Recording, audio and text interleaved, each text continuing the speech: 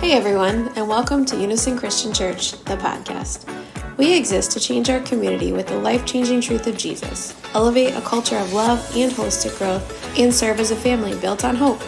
Our desire is that today's message helps you discover fresh new ways of connecting with God. Now, here is today's message. We are in the second week of a sermon series called The Others. If you were here last week or you tuned in online, The Others is just really pointing to the fact that we are in an increasingly polarizing world, right? That's a part of what this sermon series is about. To look at that, to not ignore that reality, but to look at it and jump in and face it head on. So last week we talked about culturally other.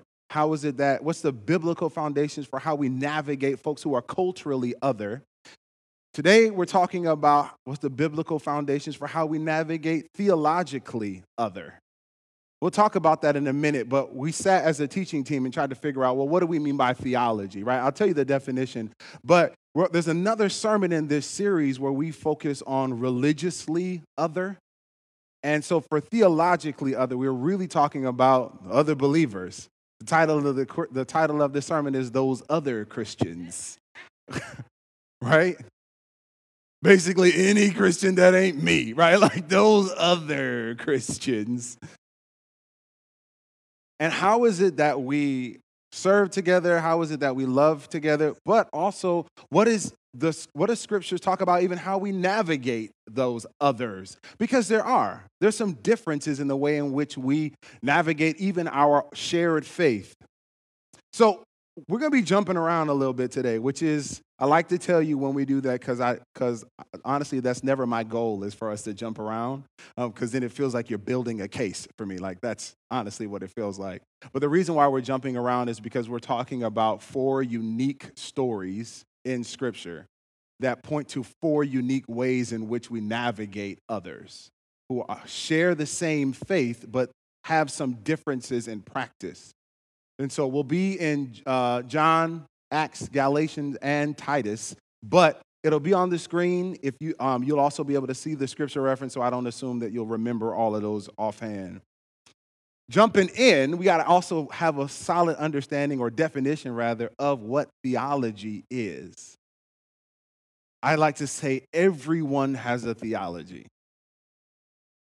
Many of you are like, no, I don't have a theology, because we're sometimes used to hearing theology connected to seminary, or theology connected to books, or theology connected to sitting at the edge of the city and having deep theological conversations about how God created stuff out of nothing. And those are parts of theology.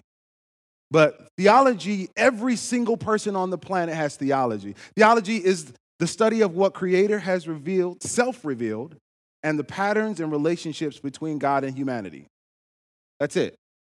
Like when we start to understand, believe things about that, when we study not God, here's the thing. When we see ology, that means the study of whatever the prefix is. So zoology is the study of animals. Well, theology, there's no way for us to study God. God sits above our methods of study. However, the patterns that he has revealed of himself, those we can study. And the way in which humanity responds to God are things that we can study as well. And so in that way, even people who are atheists have a theology, right? They believe there is no God, and then there is no response to that lack thereof. That's a way in which there's a study of a pattern of how God's revealed himself and the way in which humans respond. So that's that foundation of theology. Let's talk real quick about what a doctrine is, because some of you who have been around church for a while, you've heard the word doctrine. Doctrine is just a written down way of living out what our shared theology is. That's it, right? So there is a doctrine of the Reformed Church of America. Those individuals who align themselves with the Reformed Church of America have a similar enough theology, and they have written down ways to practice that theology. That's what a doctrine is. We are a part of the Wesleyan denomination. We have a shared enough theology, we've written down ways to practice that. Well, in the United States alone, we're not going to even talk about the whole globe, but in the United States alone, there are 200 plus recognized Christian denominations. 200 plus. For some of you, immediately that brings discouragement. Hold on. Hold on. There's a reason for that to be discouraging, but there's a reason to also hold on. Just hold it for a second. I was looking up how to make one of those word clouds and like put a picture like, how can I get all 200 plus? Y'all wouldn't be able to read all that. The font would be too small. It would just look like ants. Christianity, though, has always had different doctrines and theologies. Some of us think that happened after like the Protestant Reformation, right? Like that was not the first time there were different ways to practice Christianity. It was actually even in the New Testament, there were different ways of practicing Christianity. There was actually whole letters dedicated to like disputing like, that's not the way we do it. That's not the way we practice Christianity. And if you practicing like them, I'm going to need you to come back to what you first learned. We'll actually dive into some of that here in a minute. But I want us to have these things as foundations before we go any further in this sermon, because we'll perhaps jump over some things if we don't. Everybody has a theology. Doesn't mean you have a degree, but everybody has an understanding of God in a way in which we respond to him. And the Bible is proof that there are all, from the beginning of Christianity, there were different ways to do it. Okay. Even before Christianity got off the ground, we even see within the Jewish, in the culture of the worship of Yahweh, there's already differences. Jesus has this conversation in John chapter 4 with a woman at a well. Some of you, if you know that story, just a real quick little wave offering. I know about the woman at the well. Cool. Great. Jesus and his homies, they're walking around. They have to go through Samaria, right? If you read at the beginning of chapter 4, it says he has to go through Samaria. Samaria wasn't a place where Jews wanted to go through because they didn't like the Samaritans. Why didn't they like the Samaritans? Well, the Samaritans are this kind of mixed race of individuals. So the Samaritans during that Assyrian takeover of the Jewish people, there were some Jews that hung out in Assyria, and they intermarried, and they started, and they grew families, and that's actually where the Samaritans came from, was this mix of Jews and Assyrians, and those Jews were like, we went back home, and we're pure, we don't like y'all. But the reality is they served and worshiped the same God. Many people don't think about it that way because there is this rift, and you think that these Samaritans are like a completely different religion. Nope, they do have different practices. Jews worship in the temple. Samaritans worship on a mountain. But they have the same Torah, which means they have the same law, which in some ways means they share some theological DNA. But the Jews don't like them, and so when Jesus has to pass by, he sends the disciples on, say, I'm hungry, let's go get some food. I'm going to hang out here by this well because I have a Holy Spirit appointment.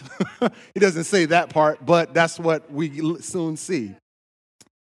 He connects with this woman who is gathering water in the middle of the day. She is an outcast among her people. I've preached about that before, but that's not the detail we're talking about today. But they're there in the middle of the day. She draws his attention to the fact that, like, you're talking to a Samaritan woman as a Jew. This is socially taboo.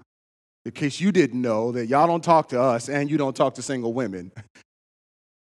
Then he talks about all of those things, and then ultimately comes to find out Jesus is a prophet, and she says, my people know about prophets. We're anticipating a Messiah. Jesus says this when they start debating, not debating, but when they talk about the fact that they worship in different ways. He says, "Believe me, dear woman, the time is coming when it will no longer matter whether you worship the Father on this mountain or in Jerusalem. You Samaritans know very little about the one you worship, while Jews know all about him. For salvation comes through the Jews. But the time is coming, indeed it's here now, when true worshipers will worship the Father in spirit and in truth. The Father is looking for those who will worship him in that way. For God is spirit, so those who worship him must worship in spirit and in truth." The woman said, "I know the Messiah is coming, the one who is called Christ. When he comes, he will explain everything to us." Then Jesus told her, "I am the Messiah." There's a lot of things happening right here. There's a lot of things happening right here.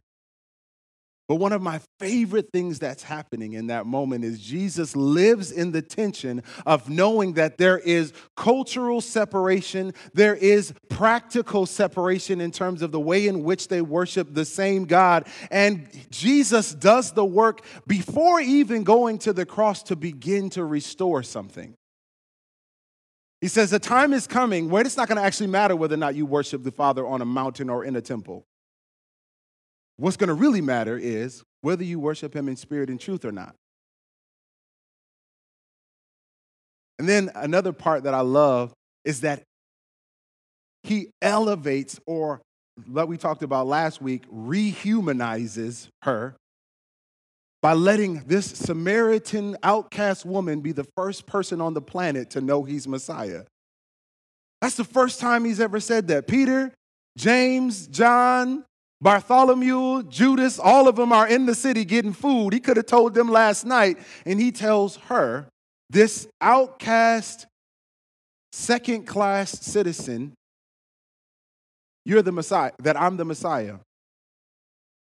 So a way in which we can navigate based upon how Jesus has navigated theological differences is to work to restore. To work to restore what has been separated. Intentionally also seeking to honor those who have been diminished. Practically, for 2021 Christians, there's a lot of denominations, and many of them are predominantly black denominations that wouldn't exist if there wasn't a thing called racism here.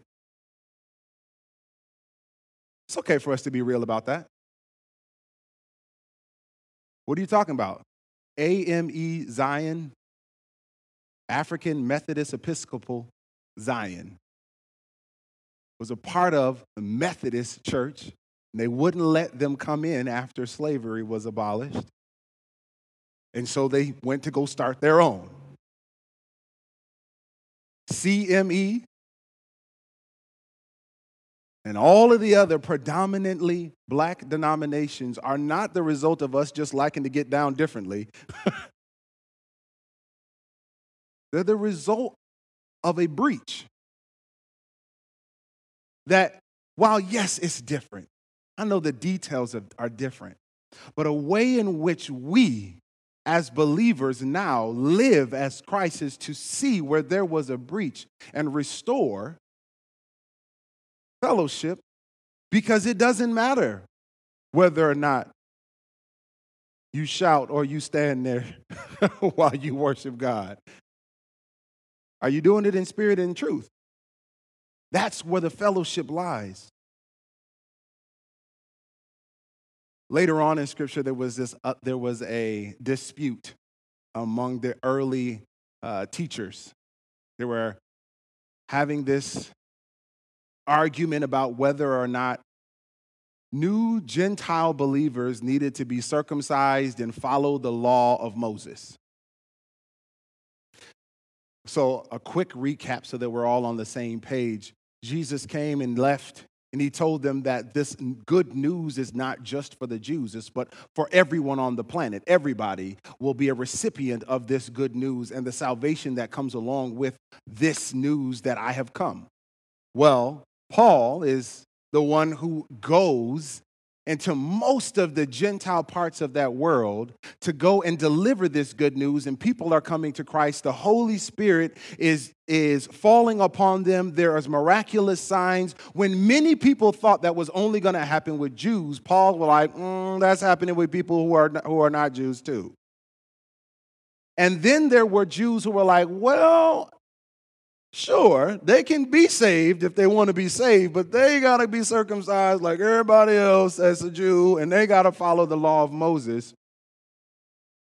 And Paul and some of his group of folks, they go to Jerusalem, and they have this Council of Jerusalem. That's where we jump in at Acts chapter 15, verse 22. Then the apostles and elders, together with the whole church in Jerusalem, chose delegates, and they sent them to Antioch of Syria with Paul and Barnabas to report on this decision.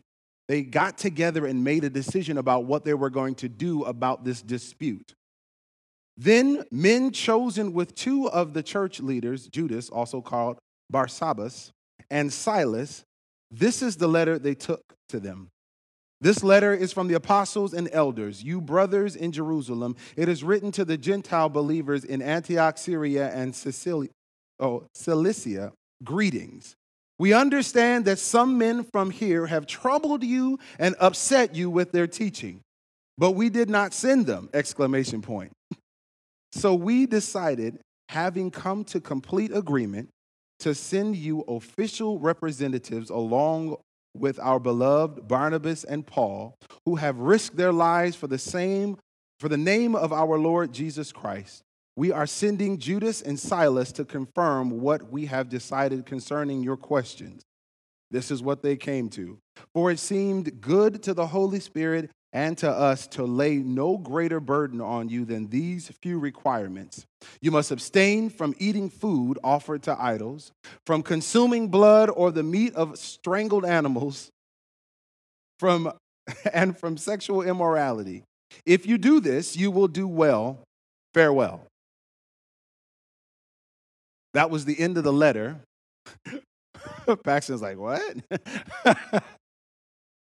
Ultimately, what is the challenge ahead of them is the church is growing not just in number, but also in practice, in culture, and different ways of doing things. There's people eating different kinds of things now, people drinking weird stuff, and they're trying to figure out how is it that we can be all one people. They're used to some rules and regulations determining how they see themselves. Jews have always had the law, so if we don't have the law, then are we really one group of people anymore? That's really what the dispute is about. And Paul is like, yes, I know that's what went down before, but the Holy Spirit has come upon these people too, and we have to acknowledge that. And if the Holy Spirit isn't saying they got to be circumcised and they got to follow all these laws, then who are we to put that upon them? That's when they come up with this letter. This is the only requirements that we're going to have of one another. These few things, and everything else is honestly contextual. It's based upon the context of where you are. So when we have conflict with other believers, to resolve it. This is something that I think that we don't often think about, especially now. We say, like, I see things differently, you see things differently. That's reason for us to no longer actually have any fellowship with one another. My favorite portion of Scripture that talks about the resolution of theological differences, this council in Jerusalem. These are real life things. That's like someone who is a liberal politician and a conservative politician who both believe with all of their heart that they're following Jesus with the way in which they vote, but they're voting in different ways, and they have completely different ways of seeing that coming together and saying, yeah, we see that differently. But as opposed to sitting around debating everything, what are some ways in which our fellowship is solid? How is it that we can hold each other accountable to this shared faith? What feels good to the Holy Spirit and us together? Right? I love that. That strengthens that relationship after it has perhaps been restored. Another story, Paul is writing in Galatian. And honestly, most of the beginning of Galatian is Paul defending himself. When you read Galatian, if you really listen to the tone that Paul is writing, Galatia clearly has a problem with Paul. Right? Like they're like, yeah, I don't know anymore if what you're saying is legit. And Paul is writing to defend himself. And he tells a whole bunch of times of how in which he has been called to ministry, but also the ways in which he kind of gives his whole pedigree. But in chapter 2, he starts telling them a moment about when he and Peter got into a scuffle. Galatians chapter 2, verse 11, but when Peter came to Antioch, I had to oppose him to his face. I imagine Paul, I had to tell that man to his face, right? He got real hood for a second. For what he did was very wrong. When he first arrived, he ate with the Gentile Christians who were not circumcised. But afterward, when some friends of James, who was the brother of Jesus, came, Peter wouldn't eat with the Gentiles anymore. He was afraid of criticism from these people who insisted on the necessity of circumcision. As a result, other Jewish Christians followed Peter's hypocrisy, and even Barnabas was led astray by their hypocrisy. When I saw that they were not following the truth of the gospel message, I said to Peter in front of all of the others, I said in front of all of the others, since you, a Jew by birth, have discarded the Jewish law and are living like a Gentile, why are you now trying to make these Gentiles follow the Jewish traditions? He checked them. That's really what happened. Wait, you and I were at that council together. That's basically I'm playing this out because if I was in Paul's situation, we were at that meeting together. I got the meeting notes in my email. I know what we came to, bro. And ultimately, you have to know that this isn't just that Paul has this theological beef with Peter. Paul is called to minister to Gentiles. So it's not just that you're going against what we decided a few months ago. You're also going against the people I'm called to advocate for. So that's you are here talking about my little brother, ultimately, right? And all kinds of issues of loyalty probably rise up in them. We can't make Scripture human, then we're not going to understand what it's saying. Paul gets in Peter's face in front of everybody because you ain't finna talk about my little brother like that and feel like you can get away with it. Later on in Scripture, Peter commends Paul's wisdom. We see that they don't have too much of a falling out where Peter can't give Paul any props. But this is an important space because sometimes where we have fellowship and there are folks who have theological difference, reprove is needed. Reprove, that's checking people. That is a Webster's dictionary version of what it means to check somebody. It's to say, you know better. You know that's not what we do. That's not what we do. And the last one, it's a last little kind of story or example, is in Titus. I know I said we're jumping around a lot. But Paul is giving advice to Titus, who is a Gentile church leader. I love the fact that even in those first few stories where we're having this debate and all of this advocacy needed for Gentile believers, well, Titus is a Gentile church leader. So Titus benefited greatly from the fact that Paul was willing to check Peter. But as Paul is giving Titus advice in chapter 3, verses 9 through 11, he says this: do not get involved in foolish discussions about spiritual pedigrees or in quarrels and in fights about obedience to Jewish laws. These things are useless and a waste of time.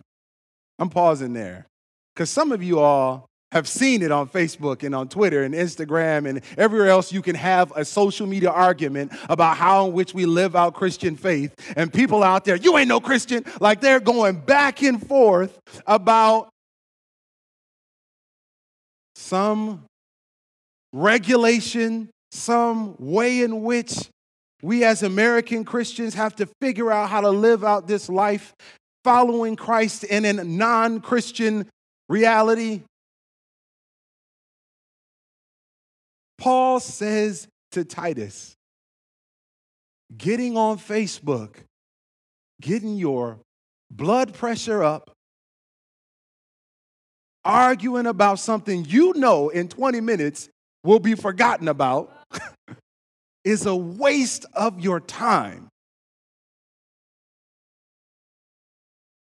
He continues, if people are causing divisions among you, give a first and second warning. After that, have nothing more to do with them. For people like that have turned away from the truth and their own sins condemn them. Some of y'all thought I was just only going to be like, say, do nice things. Like work to restore, correct them, like do it nicely. There is a moment in which there are some folks, we just got to release them. And that's okay. That's okay. Why is it okay? Because it's not the only time in like scripture where that's a reality. That's just one. But here's something I want to make sure that I point to. This releasing of folks, letting them go, isn't just because y'all had an argument. Paul points to something very specific. Individuals who are intentionally working to divide the church. Let them go. Warn them. Tell them, yo, that's not how we get down. Jesus prayed that we would be one. Our whole ability to function is based upon us doing this together. You're not going to be with it? Okay. Hey, everybody, that one right there, he don't want to be together. She don't want to be together. Honestly, that's what Paul is actually saying. There's only two instances in Scripture where we see Paul encourage people to let those folks go. It's not when they've sinned.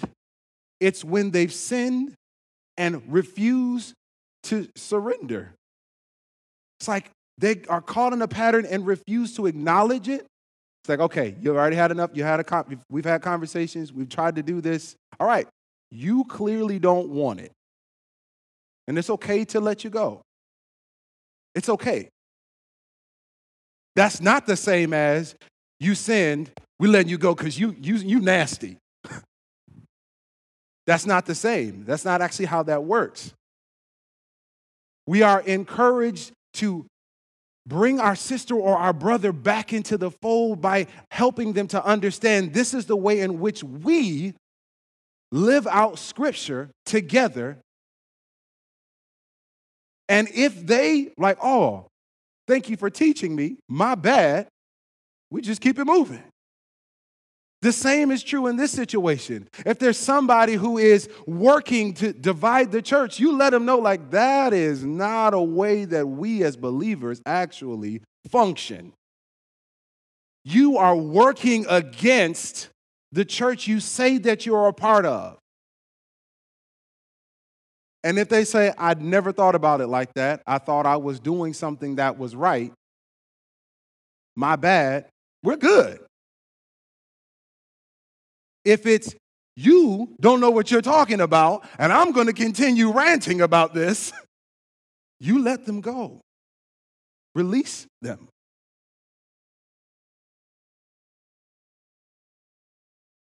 I think we like the release one more than the other ones because that means I don't have to be vulnerable.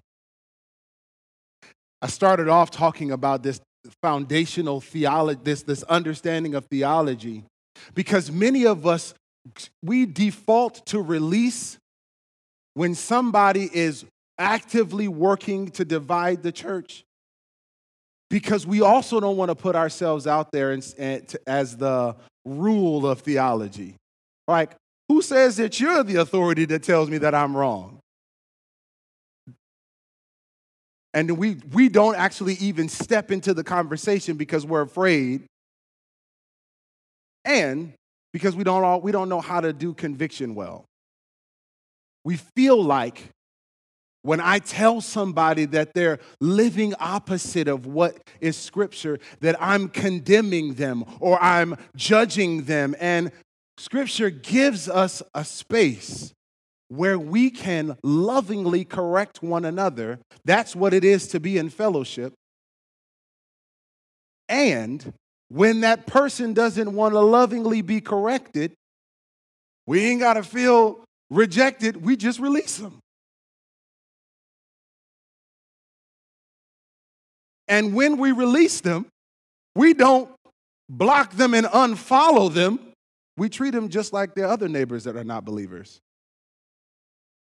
We pray for them and invite them into a life-changing relationship with Jesus. Like, right? Regardless of where you are on the line of faith, we all need to be changed by Jesus. Today, I needed to wake up and be changed. If a brother or sister needs to be released, we treat them just like any other person who is not walking with the Lord. There are 4 ways in which we get to see when there is a theological difference. We can work to restore, work to resolve, work to reprove, or I'm going to say it, work to release. 4 R's. Nate saw it. That's a preacher's dream. Right? To have all of them start with the same letter. Look, I worked hard to find reprove, y'all. I worked real hard to find it. I'm telling you. I was like, check them. That starts with a C. No.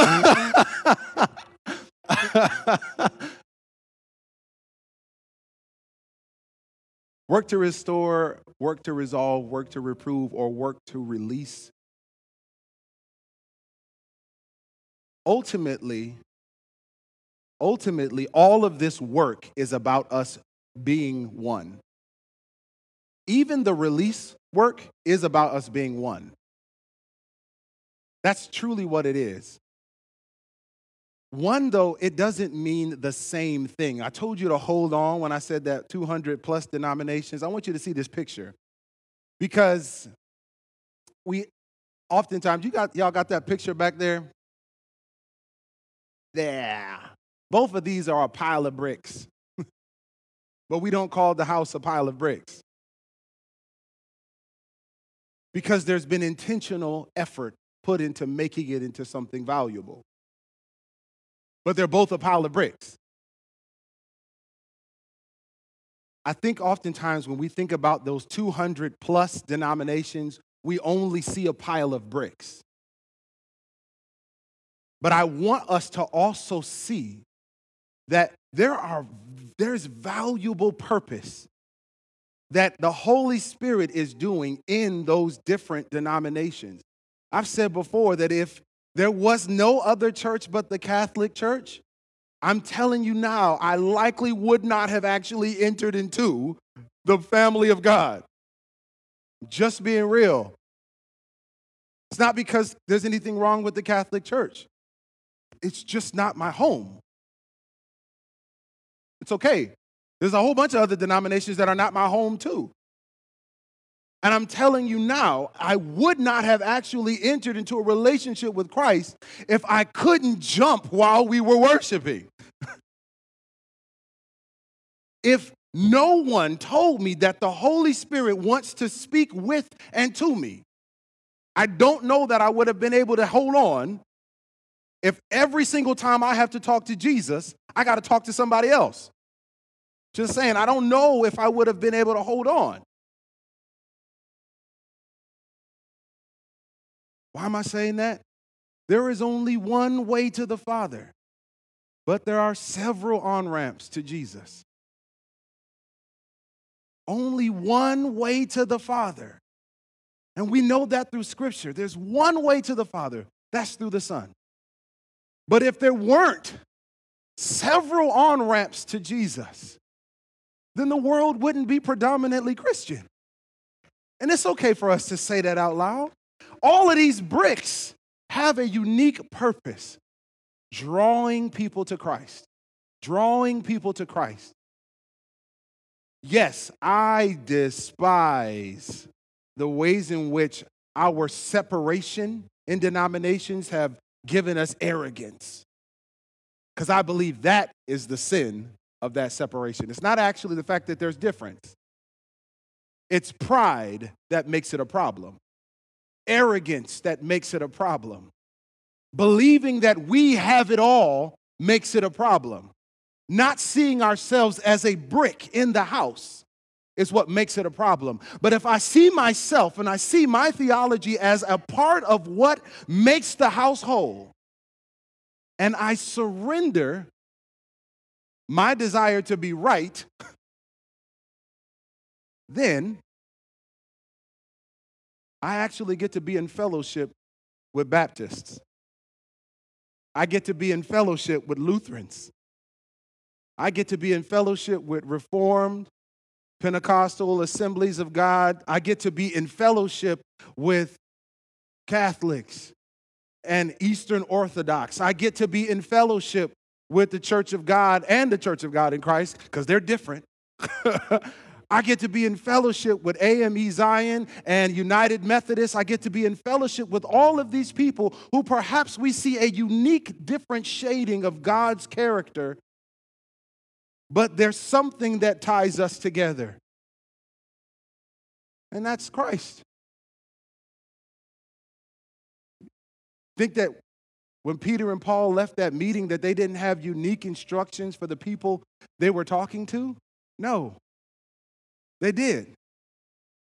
There's some unique instructions for our denominations that I think shine a light on Christ in ways that the other ones don't. And it is our job, just like last week, it's our responsibility to sit still for a second, listen to the Spirit before I say, yeah, we're not going to do no sprinkle baptism. It's immersion or nothing. You know that people actually have real debates about that? Like, if they get sprinkled, are they really saved?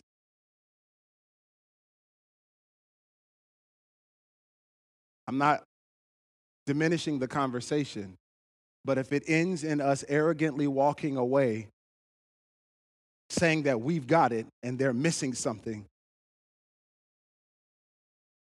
I think we should check ourselves.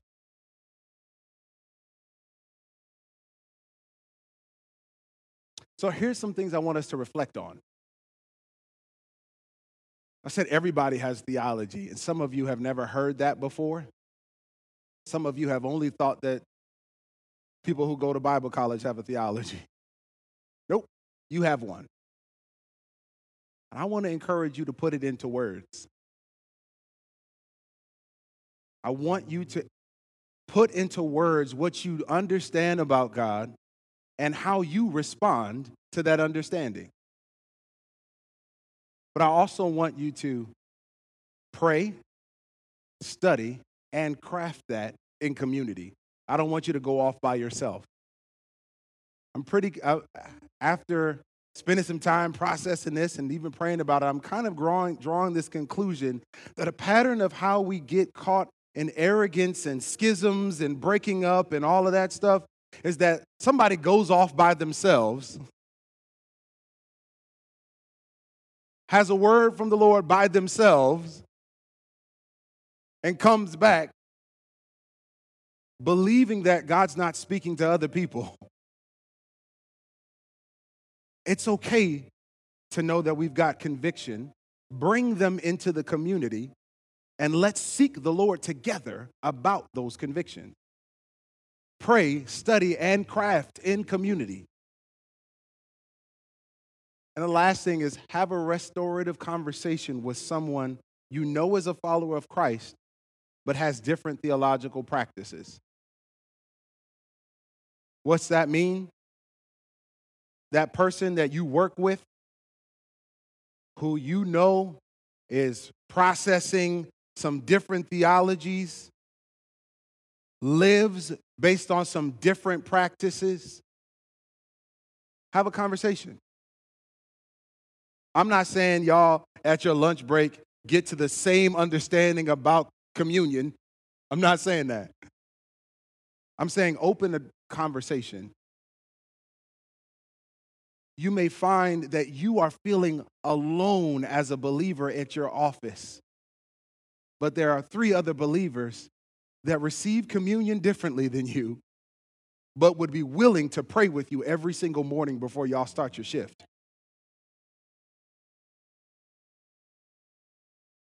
It's okay for us to know we see it differently, but for us to seek together where we see it the same and love each other and hold each other to that. We talked about at Unison being a part of God's instrument of calling the church here in Grand Rapids to a space of unity.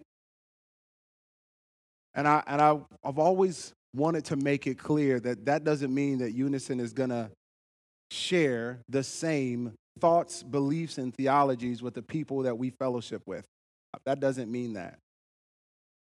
We will do some things together with folks who we have a lot of shared theology, right? We did the joint service with City Life and The Edge. We got a lot of shared theology. When one of them preaches, no pastors in the back like, oh, what are they about to say?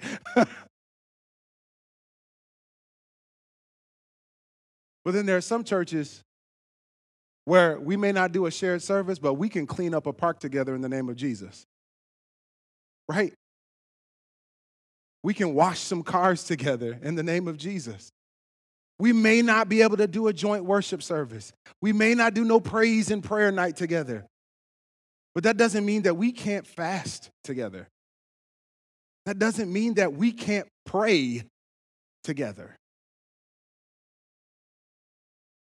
And I want us to see that as a way in which Scripture calls us to navigate when there are some theological differences. Not that we just embrace all things, but that we intentionally seek fellowship and trust the Holy Spirit with the rest. Let's pray. Father, thank you that you are here. You have sent your Spirit.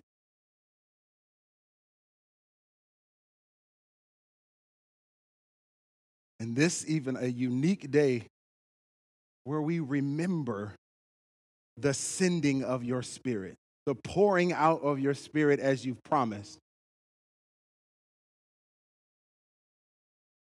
We thank you that your Holy Spirit empowers us, but also convicts us to unity, teaches us, guides us, corrects us,